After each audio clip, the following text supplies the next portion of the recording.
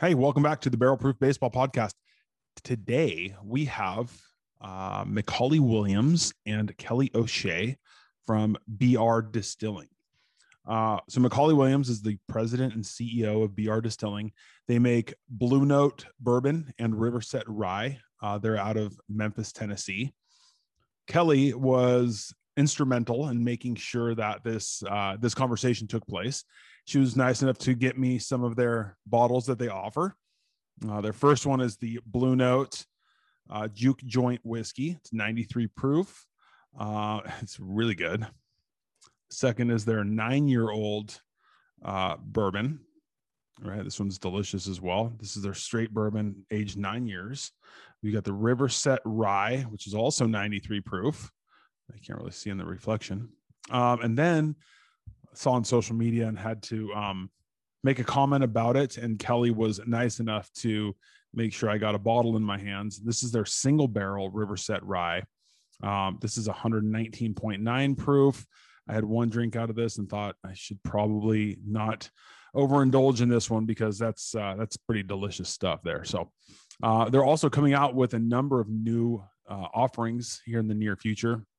One of which is called the Crossroads, which is a French, I think you said a toasted French oak barrel. I can't wait to try that one out. And that was not a plug for hoping they send one. I will definitely buy one because they've been more than generous with what they've sent me. So check them out. Check out their social media. They've done a really nice job with the Blue Note bourbon on Instagram as well as the Riverset Rye. So check out their social media presence. It's really good. You've got links to their website from there where, depending on what state you're in, you can get bottles delivered to you. And their cost is really, really affordable. This is really good whiskey. And I think you'll really enjoy the prices that they are offered at as well. So for the money, I would highly recommend this. I've been sent a good amount of bottles since I started this podcast. I will definitely say that without a doubt, this is one that's on the list of companies who have sent me bottles that I will happily spend my own money on and buy at a later date. There's no doubt about it. I really enjoy this. I really enjoy their whiskey. And then also, I think after talking with McCauley and Kelly, you get a real idea or real sense of pride that they take in their company. And, especially from McCauley's perspective as being the CEO, the president of the company, he really is invested in making good whiskey and is determined to make Blue Note bourbon and Riverset Rye a household name in the whiskey industry. And the path that they're on, I mean, I keep hearing people talk about this stuff in very high regard. So there's no reason to think that this is not going to blow up. I can only imagine that they're going to get bigger because everybody who tries it seems to really enjoy it. So I would try and get your hands on it sooner than later. I don't think you're going to regret that in the least bit. But what was cool about this conversation for me was, when I started this podcast and I wanted to talk with people who are in the whiskey industry, it was kind of for the exact reasons that you hear from McCauley and from Kelly about just the passion that it takes to be successful in this industry. For me, and not knowing much about it and trying to learn more and trying to talk to people in it and trying to taste different bourbons from different companies. And then hear stories and get to hear it from whether it's founders or distillers or people that work for each brand. You hear a different story and there's always similarities, but the passion behind why McCauley does this and how he goes about it is really, really impressive. And just his knowledge also. I mean, it's not to say that people aren't knowledgeable when they're in this industry. However, like his knowledge and the depth that he goes into with this, it shows why the popularity is starting to soar because it's really good whiskey and you've got somebody behind it that is knowledgeable and passionate, and what more could you ask for? So check this episode out. I think you'll really enjoy it. Check out Riverset Rye and Blue Note bourbon on Instagram. Check out their website and go buy yourself a bottle or 3. And I think you're really going to enjoy it. So check us out. Let me know what you think. Check the description box below if you want to support the Barrel Proof Baseball podcast channel. Different ways. You got Manscaped, you've got Walk-Offs and Whiskey, you've got Patreon, you got Amazon store, you've got my Venmo. If you just want to send me money because you're feeling kind, you can do that if you'd like. My Venmo is not on there, but you can ask for it and I'll happily send it to you.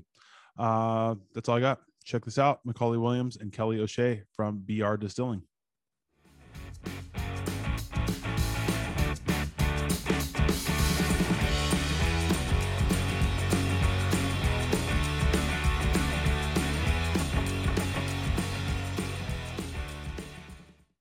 All right. McCauley Williams, thanks so much for jumping on here. Kelly O'Shea, thank you as well for being on here and for setting this up today. Thanks for having us. No problem.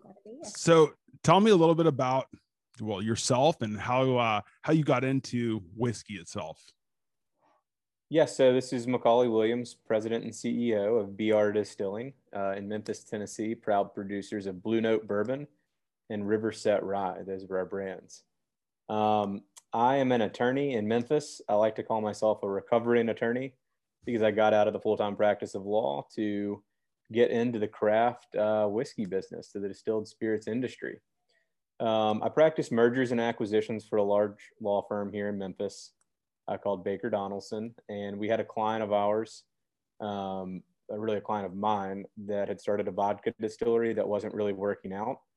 Fell in love with the idea of craft spirits through working with that client and actually a childhood friend of mine. And together we talked about pivoting the business plan that is, to whiskeys, and just thinking that whiskeys made more sense in Tennessee than did vodka. And of course, bourbon and whiskey, American whiskey, is seeing quite a resurgence in popularity, sort of the whiskey boom or the whiskey renaissance right now. So it just seemed to make sense. So over the course of about 12 to 18 months, put together a new business plan. And by that point, like towards the end of that time, like all I could think about was whiskey barrels and whiskey. And so I actually went to some of my clients, and we actually ended up buying the distillery out of liquidation. It's a little unusual. Normal, I was supposed to help liquidate the company, not necessarily buy it. And then I came on full time, and I just was so into it. But at that point, I was like, all right, talk to my new team that I'd put together and said, I'm ready to quit to run this thing full time. And that's what happened. It was sort of its own roundabout journey. It took about 2 years from start to finish to get in. And then we closed on the purchase of the distillery in August of 2017 and really haven't looked back. Just started, we bought the company because we wanted the license primarily. It can take up to 2 years from start to finish to get a distillery licensed. Distilleries are both federally and state licensed. And then there's all of the local city, county permits like use and occupancy, fire, et cetera, et cetera. Just a lot of red tape. And so by buying this company, we were able to step into their license and just kind of hit the ground running on our new business plan. Were you always a whiskey fan, or was it just a better opportunity to be in whiskey versus like vodka? You know, as my parents unfortunately can attest, I took to drinking at a pretty young age. So always liked, it happens, right? I always liked a good drink. And it was in law school that I really started to like whiskey. You know, in high school, it was like we were drinking whatever we could on the weekends after sports games or for the dance or whatever. And then in college, it was a bunch of cheap beer, light beer, and cheap whiskey and cheap vodka, and just kind of, again, whatever we could afford to have the best time. We even drank some of those alcoholic energy drinks in college. Those are the cheapest way to get a good buzz. Yeah. Bark. And there's one in Virginia where I went to school called Juice that was 13% alcohol, and it had like 3 Red Bulls in it worth of caffeine. So that thing would do you right back in the early 2000s. But I was there. Yeah, right. I can feel my heart beating right now. Oh God, yeah. There was that feeling like you would drink one and you like, yeah, your heart would start to palpitate. Your face would turn bright red. There's a reason why those things aren't on the shelf anymore. They're probably not healthy. Yeah. But in law school, you know, I start to calm down a little bit. And in law school, there's a whole lot of solitary studying, right? Like you have your big books and your outlines. You're just kind of in the library or at home studying a lot. And so I would look for, you know, like a nightcap or something to unwind after having like 10 cups of coffee throughout the day. And then kind of, you know, elevated my game a little bit and started trying various bourbons. And a buddy of mine actually turned me on. My first one that I recall was Bowman's, because it was a Virginia bourbon and I'd gone to college in Virginia. And then from there, that led to me just trying different things. And then I really grew a taste for a good bourbon.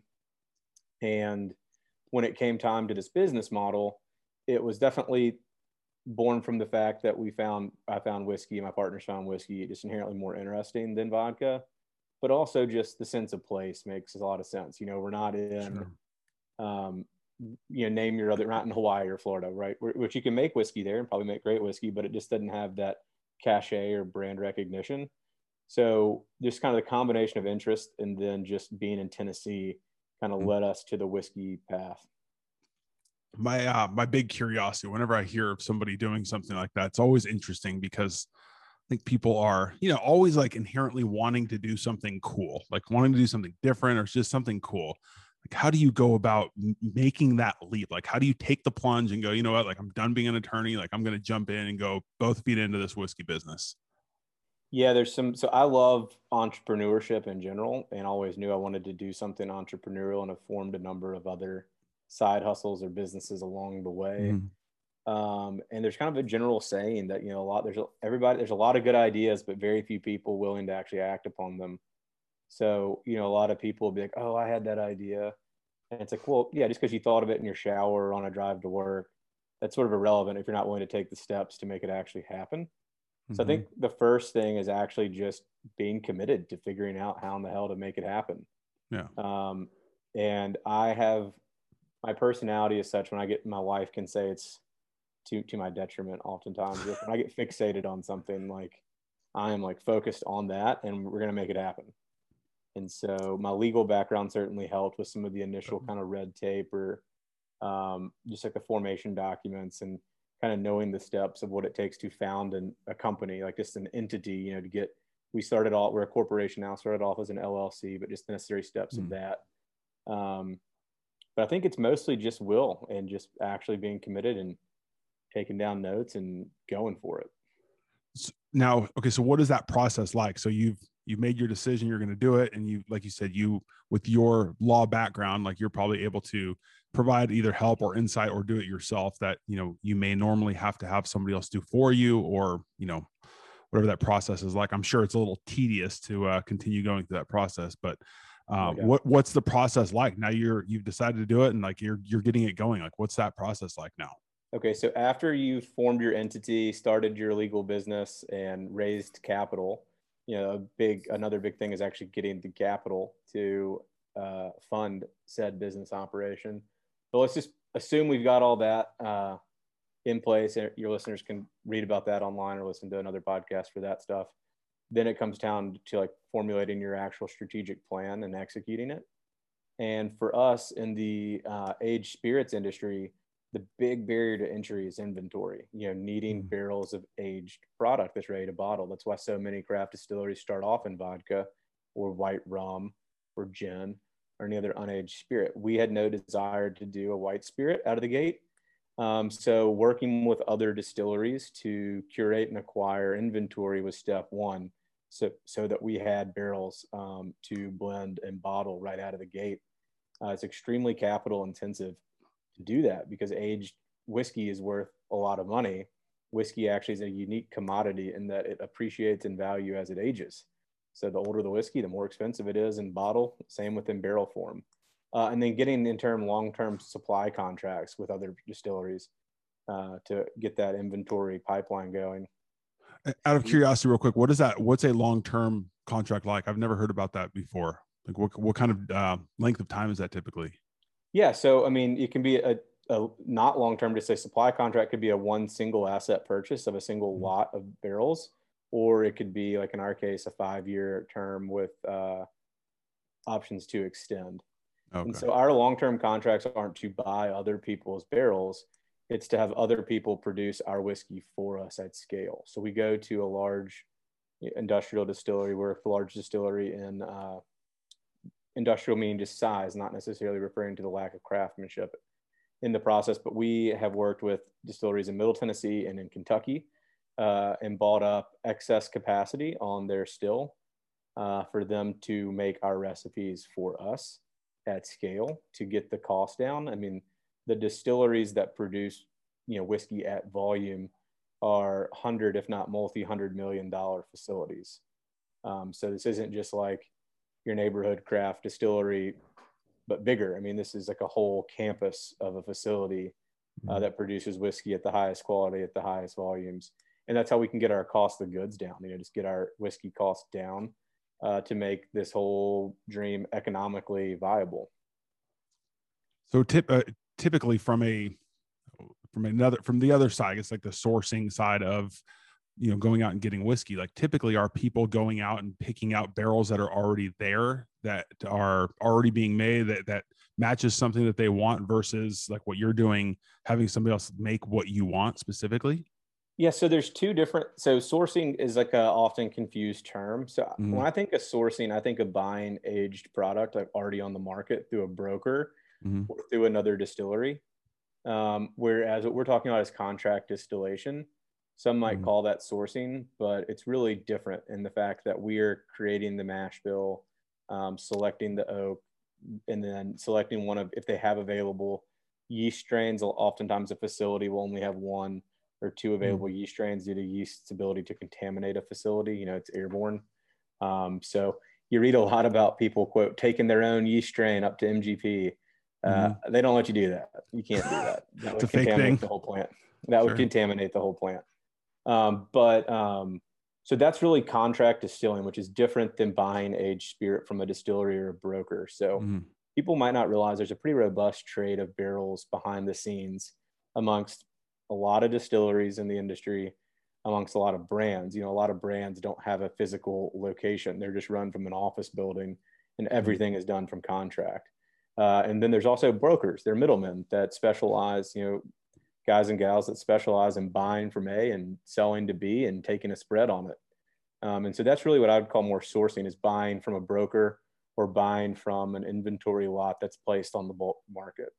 We have done some of that to get started, but now we're really focused on weighing down our new fill under our own contract distillation to get our volumes up so that we can increase our sales and so that we can one day build that $100 million facility of our own here in Memphis. We have a long-term vision of making Blue Note Bourbon and Riverset Rye two of the biggest whiskey brands in America. I think it's interesting you say it, because I don't know that that's very commonly known. I think sourcing gets thrown in no matter what. It's like if you're not making it your place by yourself, that it's being sourced, versus, like you said, they're making your whiskey. I mean, it's a different thing. Yeah, they're just two fundamentally different things. I don't see anything wrong with either of them. But just to be clear, yeah, there is this it's really interesting because whiskey aficionados know so much about whiskey, the brands, the history, but there is this amazing lack of understanding of how it all actually works behind the scenes. And that's because most people don't discuss it. And there's a serious barrier to entry there just in terms of getting the information. It's very hush hush. And it's an opaque market, really, that's controlled by a handful of players.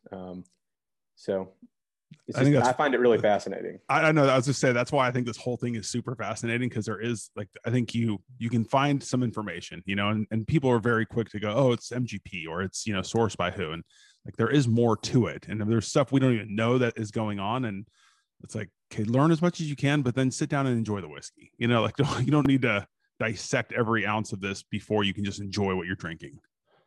That's right. And think about it with wine. Oftentimes the winery doesn't necessarily own the vineyard. I know it's a little different just due to the number of steps that would convert grapes into wine, but it's very analogous in our industry. So I think people are quick to write it off, but I think people are coming around as more and more brands are coming out there, and more people are putting out really quality stuff. I think it's easy to turn your nose up if it's not good, right? Sure. Now, what was the process like for you to, as you say, you went from drinking, Dave's whiskey out of a plastic bottle in college to starting to appreciate better whiskey, moving forward, and now getting to a point where you're educating yourself on both whiskey and the whiskey industry, and then also like from a business perspective too. Well, that's what makes it so fun, is you have like the arts and crafts side of it, of the flavors, the blending, the selecting inventory, and then the creating the design of your packaging and branding and all of that, which is really more of that kind of art side of your brain, versus then, all right, like we have employees, payroll, health insurance, sales, negotiating that, logistics. It's really more of like this, the pure business fundamentals. And so it makes it fun because we're constantly combining both sides of our brain in that sense. So for me, I started off probably like a lot of people drinking whiskey in cocktails and then going to drinking it on the rocks. And then now I pretty much only drink it neat. It's hotter than hell in Memphis in the summer. So sometimes in the dead of summer, I will drink it on the rocks. It's almost unbearable to drink fair. whiskey neat, Sure. especially like a wedding or some outdoor event. And if I can even remember what those events are like these days, in pandemic times. And then just the fun thing about whiskey is I always equate it to folks that don't understand it is to wine. And we all know how much people can nerd out on wine and study the process, the flavors, and all of that. And whiskey's the same. It's maybe slightly different in the sense that it's a spirit, et cetera, but it's the same in terms of the infinite amounts of complexity that there are in the spirit. And that's what makes it really fun to make it a career or a business out of it, is all of that complexity. Like, you can't ever really learn everything there is to know about it because it's always changing. People are always innovating and coming out with new things. And to me, the most exciting thing on the actual product side is that innovation within the industry, and how, we've all seen the flavor wheels of where the flavors are supposed to come from, what you're tasting, you can market. And I see almost every quarter that flavor wheel growing, expanding. Like, new flavors are being found in whiskeys as people are introducing new methodologies and techniques, whether it be through barrel finishing, toasted oak, or secondary oaking, or secondary aging. And then also just with varying yeast strains, more complex mash bills, different aging climates, you name it. And I think that's what's really exciting, is seeing more and more complex flavors come out of whiskey. I think that is so much fun. Like, when you talk to people that are, interested in it, or they're trying to get more into it, and they're asking questions about it, and just the conversations that you get to have over a glass of whiskey about it. And like, nobody knows everything. And it's fun when you sit down and someone's like, oh, I get, creme brulee here. And somebody else goes, really, I get orange. And it's like, there's not really a right or wrong. And it's, it's for you to kind of enjoy. And I think that's so much fun. And I'm sure learning more just about the process of it makes it even better. For sure. I kind of think of it too as whiskey is its own cocktail in a glass, even just neat. That's what makes it so fun for me personally. That's why I like it. And I think a lot of your listeners will agree. It's kind of, once you kind of get hooked on the taste of good whiskey, it's hard to go back. There really isn't going back. You can't ever really quite enjoy the everyday stuff you used to drink ever the same way. I mean, you can drink it. You don't have to be a snob, but especially if you're at like an event or traveling and they don't have anything, and you're just kind of like, I'm just left not kind of fully satisfied. Yep. It's just having it to have it. That's right. So, okay. So now from like a brand perspective, why Memphis? Are you from Memphis? What's the connection to Memphis? Yep. I'm born and raised in Memphis, Tennessee. People from Memphis tend to have a chip on their shoulder a little bit, and there's a lot of city pride. I'm not saying it's the city with the most city pride in the country, but it's certainly up there. And so we're in Tennessee again, just to reemphasize that point. So just making whiskey production here makes sense. We're on the banks of the mighty Mississippi River in the far southwest corner of Tennessee. And if you've read any of the history of the early whiskey trade, you'll notice that the river was how the barrels were transported. And so there is a cool historical element there too, of where all those barrels coming out of the Ohio River Valley would come through the port of Memphis on their way to New Orleans for East Coast distribution. So there's a great historical significance there. We today still are a logistics hub of the intersection of Interstate 40, America's longest interstate, and then Interstate 55. So 40 goes from North Carolina to Los Angeles, 55 from Chicago down to New Orleans. And then we have a number of rail lines, as well as FedEx being based here. So just from like a logistics standpoint of getting our product out, it made sense. And then we have a tremendously advantageous climate here with our heat and humidity, a little bit warmer than Middle Tennessee, a little bit warmer than Kentucky. That helps speed up the maturation process. And our humidity helps suppress loss to evaporation or angel share. And lastly, although I probably should have said this first, is our water. We have a killer water source. So we distill all of our product offsite with our partner distillers, but we bring it down to Memphis, all of our barrels down to Memphis to age because of our unique aging climate. And then we blend and bottle everything on site here at our distillery. So that's where we cut in our Memphis water to proof down our whiskey.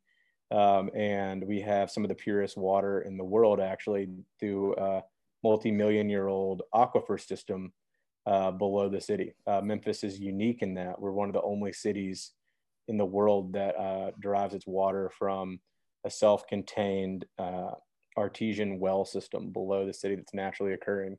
So that's a really fun fact, and it definitely plays into the smooth finish on our whiskey because this water has a really low mineral content by nature.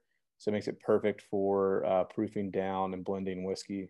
That's why there's also a lot of industrial breweries here, like White Claw.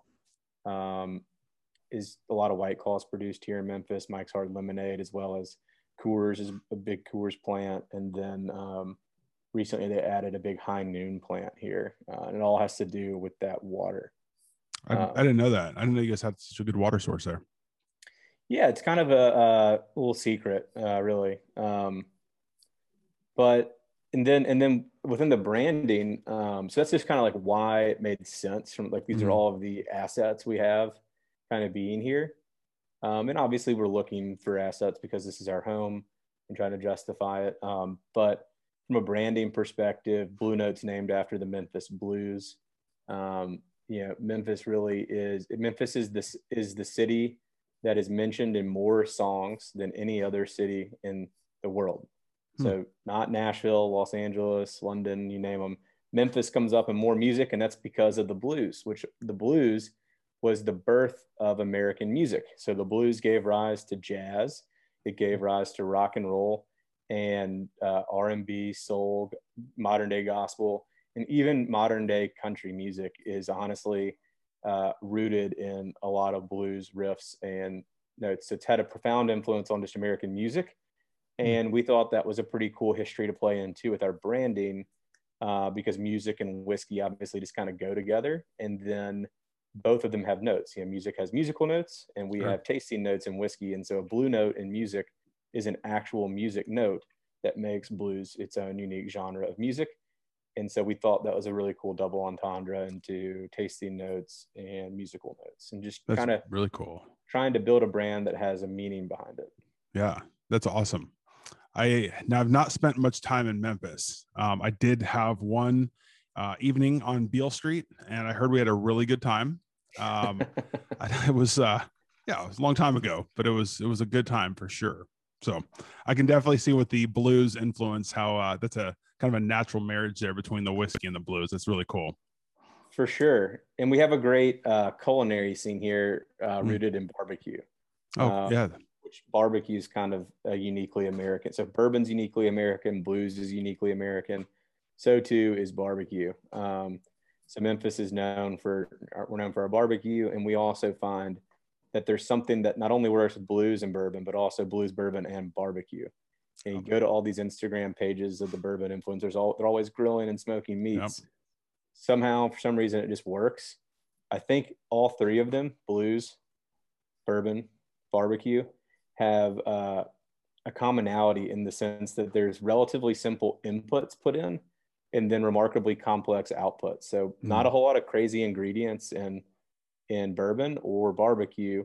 And same too with blues music. It's the process and the way in which it's processed and manifested that makes it so complex on the back end. So I think that's something kind of cool about that. So now getting into like the whiskey itself, when you are bringing barrels in, so that's good. And I was going to ask you about that. So you're blending everything's being stored in Memphis at your place. Mm-hmm. So when you're like, for example, the 9-year, now is that something that is, given the dates and everything, that's something that's aged there that you pick up that you're blending with like a new recipe of yours? Or how do you do that with like your aged process?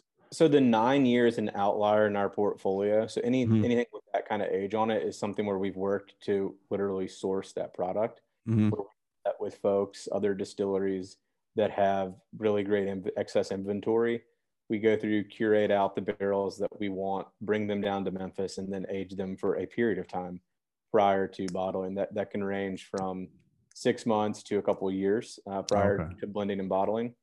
On our 9-year premium small batch, we actually blend 2 different mash bills together to create our product. So we do definitely make it our own through that process. But we figured we would much rather have in our portfolio some extra age stuff, even if it involves our sourcing it, as opposed to just trying to do our own laydowns through Riverset and Juke Joint. We thought the market was mature enough to understand, the sourcing aspect of it. And so far it's been a big success. Yeah. It's really good. You'd hope they'd be mature enough to understand that by now. You'd hope. Yes. Now talk to me a little bit about for example, the Juke Joint. So everything's 93 proof, correct? Yes. That's our house proof outside of our barrel proof stuff. Okay. And then, so you're getting the barrels in, you're blending it there. And then is it a blend and then add water to proof it? Or are you adding water, proofing it down, and then adding more whiskey? How does that process work? Yeah. So that is literally called processing whiskey in terms of like the legal regulations. So you dump the whiskey out of the barrel. As we know, it's stored in the barrel at barrel proof or cask strength, a higher alcohol content than the average bottling. So we go through, select the barrels we like. We dump those into a dump trough, which then gets pumped over into our blending tank. That all gets churned and melded together to create consistency. We taste it again, et cetera, get a final proof on what the net or the sum of all those barrels together proof out to be. And then we reduce it with water down to 93 proof when we're doing a batch. And that process can take about a week to do. Alcohol and water actually don't like to mix well together, especially with the fusel oils from the barrel. So one thing, we never chill filter our whiskeys. We feel like leaving in those fatty oils really help round out the mouthfeel and add a whole lot to the taste. And so when you combine water, alcohol, and oil, they don't like to mix. So it does take about a week for them to homogenize and come together, because you can have certain pockets within a big blending tank that are actually different proofs. You don't want that, obviously, because then you'd be bottling stuff that's not accurate. So make sure it's homogenized. And then what happens after the tank is we pull it out into smaller tanks that get taken over to our bottling line, and then we bottle it from there. Our batches are typically around 20 barrels per batch, so they are small batches. On Juke Joint, sometimes we flex up to around 30 barrels, but we try to keep it around 20. But on the 9-year, we keep it at 20, which when we say small batch, we mean it in that sense. Yeah, an actual small batch, not the Heaven Hill small batch that's thousands upon thousands, you mean? Exactly, yeah. So I was looking online, and one of them, I think it was the Juke Joint, is Kentucky straight bourbon, and the 9 years to Tennessee straight. Is that right? That's correct. Do you do any charcoal filtering on the Tennessee or nothing? So the Tennessee is Tennessee bourbon, meaning it has not gone through the Lincoln County process. Okay. Tennessee whiskey. And that's right out of the gate, kind of on the branding side. One, Memphis is very different than the rest of the state of Tennessee. We're in the Delta. Most of the Tennessee is in like the rolling hills. And just from like a cultural standpoint, we're sort of the black sheep of the state. We're the outliers. And with that, we wanted to do something different. We felt that Jack had really dominated the perception of what Tennessee whiskey was. So we wanted to do a bourbon, and Blue Note bourbon. The alliteration seemed to make sense. Right out of the gate, that was just a way to differentiate our product from other Tennessee products. Sure, makes sense. Kelly, can I put you on the spot and hear about a little bit about what you're doing, since you got this all set up for us? So I'd love to hear about what you're doing and kind of what your role is. Yeah, for sure. I'm a member of our marketing team here. So I'm really, this is kind of work, but it's so fun because the outreach side of it is great. Getting liquid to lips and brand exposure. It's super fun meeting new people that are huge supporters of our brand, become supporters of our brand, and your community has been, the most valuable thing to us. We don't do the huge marketing campaigns, the glossy, celebrity endorsed stuff, which is wonderful. There are some great products out there, but we're really proud of what we're putting out here. And so, we want the community to speak for us. we're really proud of the juice, and I think it speaks for itself. So, I get to do everything in regards to marketing, from, input on product development to getting it, to the consumer. So it's a really fun role. I work a lot with the trade, like the distributors, the reps, that sort of thing. I originally started with the team on sales, and then in May, I believe, transitioned over to marketing, where my background is I come from a tech world. So this is super fun to me. Still doesn't feel like work. It's unreal, but it's every day is exciting. It's new. It's fun. We have some really neat projects in the works, some new products that I'm super excited about. So to be a part of all of that, it's awesome. Like I can't believe some days that it is work. So we're really enjoying it here. That's great. I mean, it is definitely better when you're enjoying what you're doing. It makes your work day a lot easier to get through, more enjoyable for sure.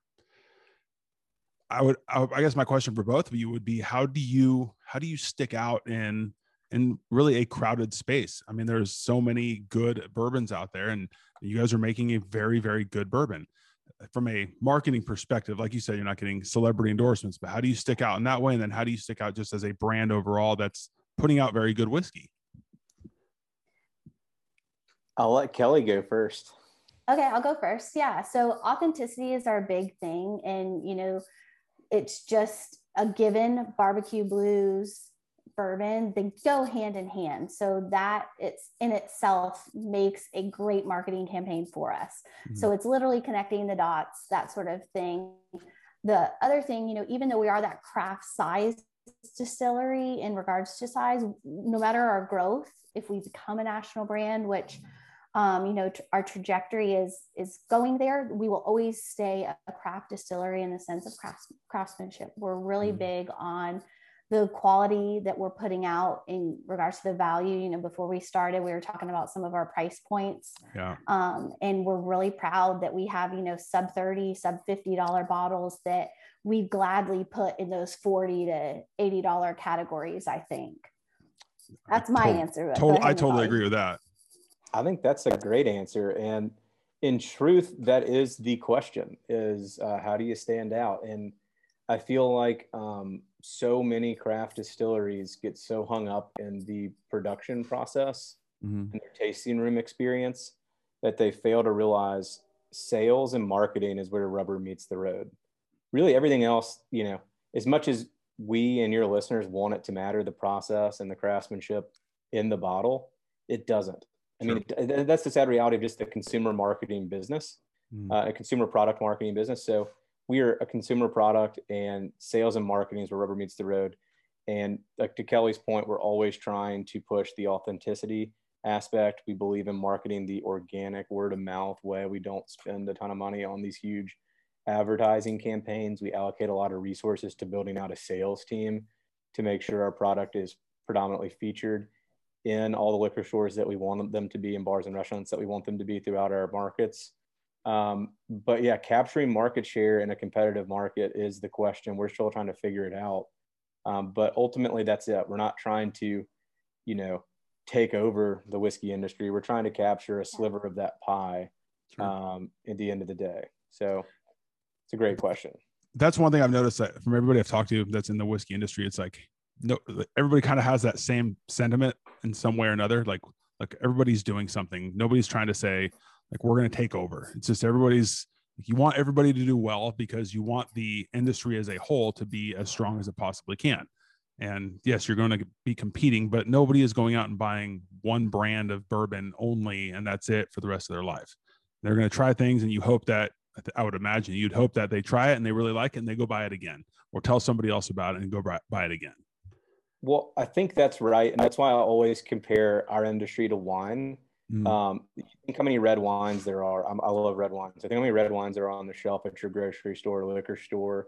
Few people have just like the one brand that they drink only, right? And whiskey used to be that way, of where people like would only drink Jack or only drink Jim or Evan or whatever their brand was.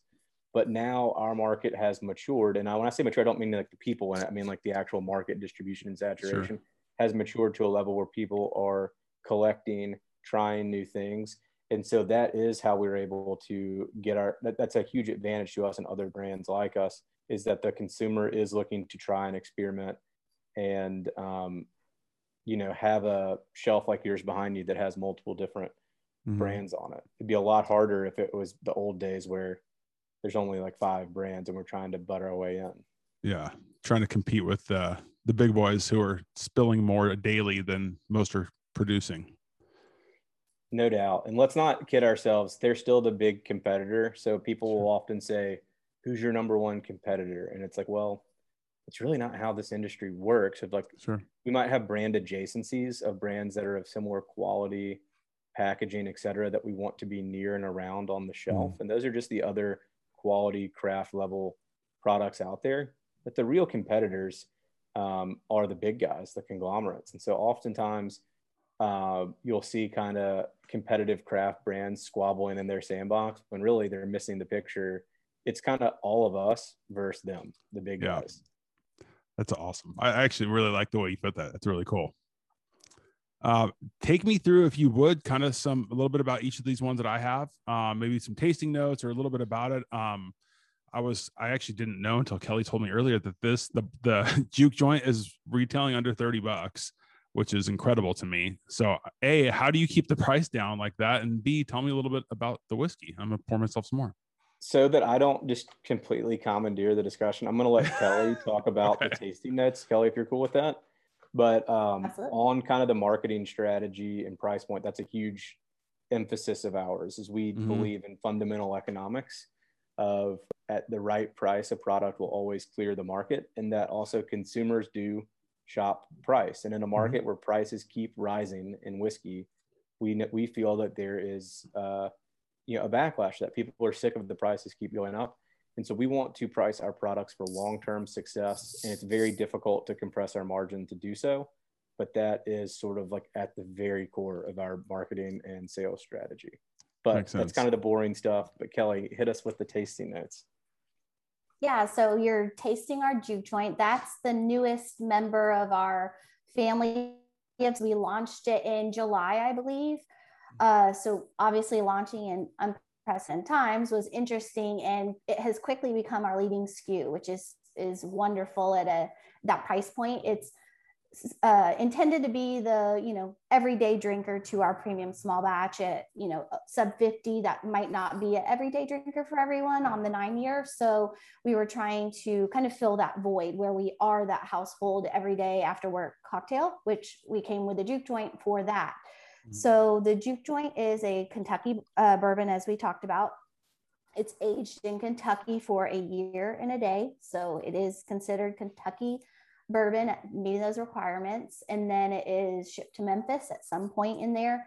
After that 366-day residence in Kentucky, we then age it further, possibly blend and bottle it here in Memphis, and then distribute out of Memphis. So on our juke joint, we're very proud of this label. If you look at the actual label, you'll see the sheet music in the background, the lighter blue foil. That's actually a blues song. So somebody musically inclined, myself, not so much, could pick that up and play the song. We commissioned a local artist here to have an actual riff written on that. So it's super cool on that regard. Being it is a 3 to 4 year bourbon, it has a little bit more heat on it, I'd say. Hasn't had the extra time in the barrel to mellow like our 9-year, but it's still designed to be super smooth, super palate friendly. You do not get that insane burn or super ethyl that you can get from some of the younger bourbons. So I personally get a lot of citrus on it. I almost get like a persimmon apricot. I really like this. Every time when I was starting to drink this, it was kind of evolving depending on what I had to eat or drink that day. I noticed different tasting notes, but now it's at that price point, it's enjoyable, neat, but it's also wonderful in a cocktail. We do some really fun drinks with this particular one. It's very cocktail friendly, super palate friendly as well. And being that sub $30, it just makes sense for an everyday sipper. And was it 21% rye? Is that what I wrote? It's 70% 21 and 9. So 70% corn, 21% rye and, malted barley, and then 9% rye. I feel like the 21 rye. 21 rye. 21 rye, 9% malted barley. Sorry. I mean, with the price point as good as it is, and you know, you have a nice rye content. Like I feel like this would hold up really nicely in like an old fashioned. You know, it's not going to be too sweet. You know, I think some of those, just for me personally, like some of those really low rye ones, I just don't really enjoy in cocktails because like I still want to get a little bit of flavor out of it. So that's For sure. Yeah. I like that. This definitely has a very sweet note. It makes a really good old fashioned, makes a really good sour, whiskey sour. That tartness with it is really nice finish. We have a couple bars that sub another very large brand for this one and do a green tea shot. So it's super versatile, and at that price point, it makes sense for on-premise accounts as well. You know, it's a well in many bars and restaurants, so it's just a everyday sipper that we're super proud of. Yeah, I really enjoyed that one. That was a really good one. And talk about the premium small batch, and this is the one that is a mix of two different mash bills, correct? Correct. So this is our flagship SKU. This is what they went to market with. It is our little proprietary blend of two mash bills, an 84, 8, and 8. And then is it 70, 22, and 8? That's correct. Okay. Mash bill of those, super smooth. It is uncut, unfiltered, as all of our products are. As McCauley said earlier, no Lincoln County process here, no charcoal filtering. We like to leave the fatty oils from those barrels in. We think it really imparts a lot in the flavor. Also, the mouthfeel of it helps take that edge off really makes it a smooth product that you're getting. Get a lot of vanilla on this one, a little butterscotch caramel. Butterscotch. Definitely very smooth. And yeah, I like this one. This was a good one. Now this is, so it's blended with two different ones. So the youngest is 9 years, right? Is there any, are most of them pretty much all 9 years that you're blending together, or is there some older ones as well? 9 and 10. 9 and 10. With inventory, you know, there's birth dates that come up, so it's hard. Maintaining an age statement is very, very challenging for SKU due to those birth dates, and keeping, you know, you have to always have younger inventory and that will age up. Makes sense. All right, now the rye. Let's talk about that Riverset rye a little bit. I just got into rye not that long ago, so I'm kind of new to it, but I like it. Cool. Very good. Well, welcome. We're glad to have you. So our Riverset was designed to sit on a shelf to complement our Blue Note Juke Joint, kind of a brother-sister combo, let's say. It is not your typical rye. If you are that super traditional rye drinker, you know, this might hit you a little bit different. Our rye drinks much more similar to a bourbon. Doesn't have too much of the herbaceous note. You get a little of that. I personally get a lot of apple on it, some fresh cinnamon, kind of the apple pie spices, as they call it. This is a 3 to 4 year product, again at 93 proof, unfiltered.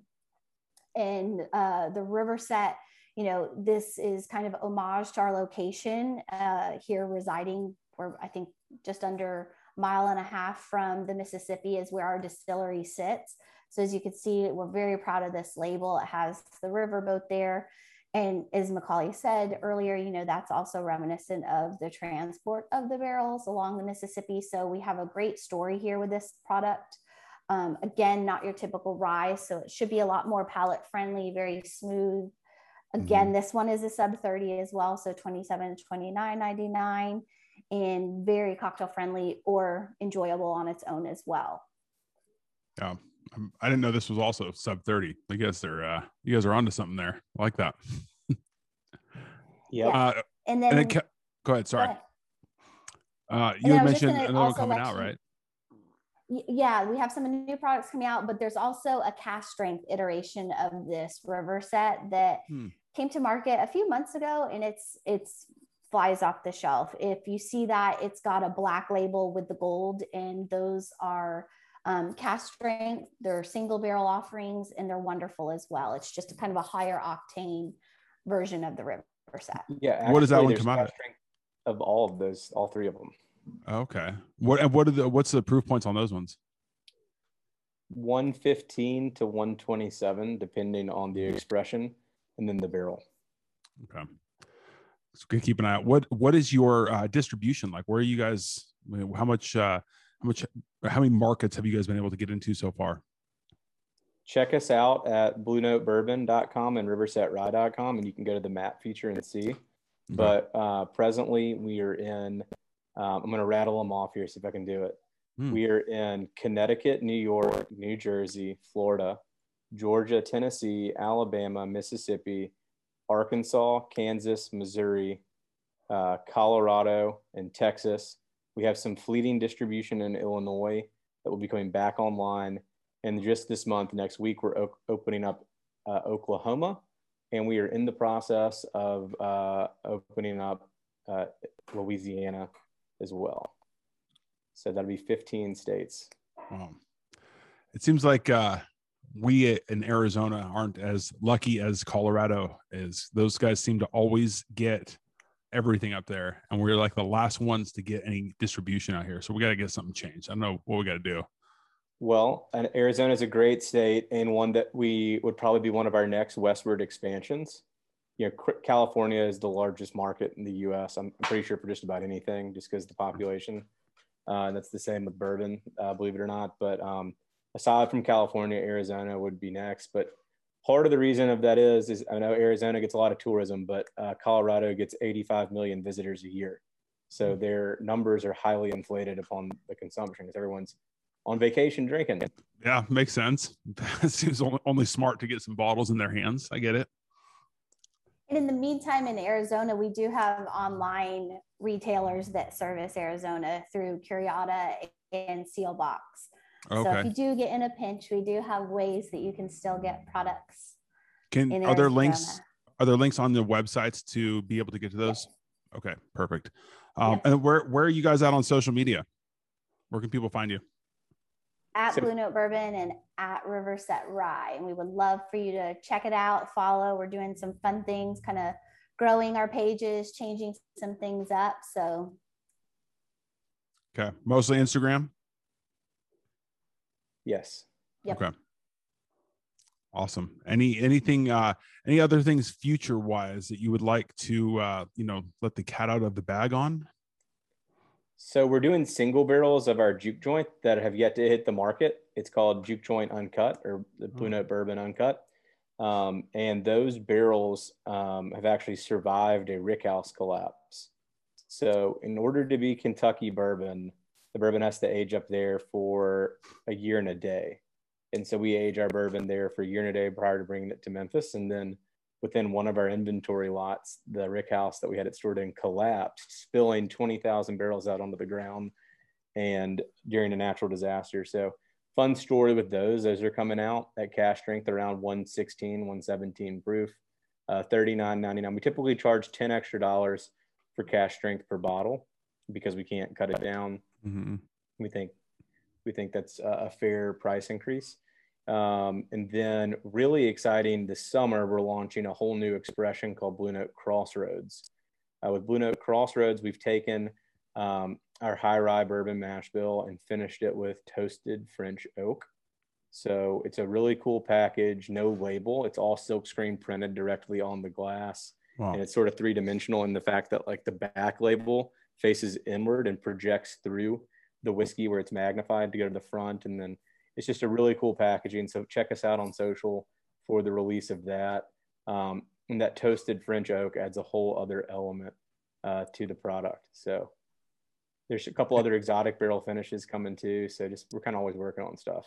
I was going to say, I think sounds like the finishing thing right now is obviously pretty big. I mean, people seem to be into it and trying some pretty different things. So I was going to ask about that if you guys were getting into the finishes, because it seems like they're pretty popular. No doubt. Well, McCauley, Kelly, really appreciate your time today. Thanks so much for sending me these bottles. This whiskey is outstanding. I really enjoy it. I'll definitely be pushing it and make sure to put some links in so people can get to your website and order some. So thank you very much. Thanks for your support. Absolutely. All right, guys. Take care. See ya. Bye.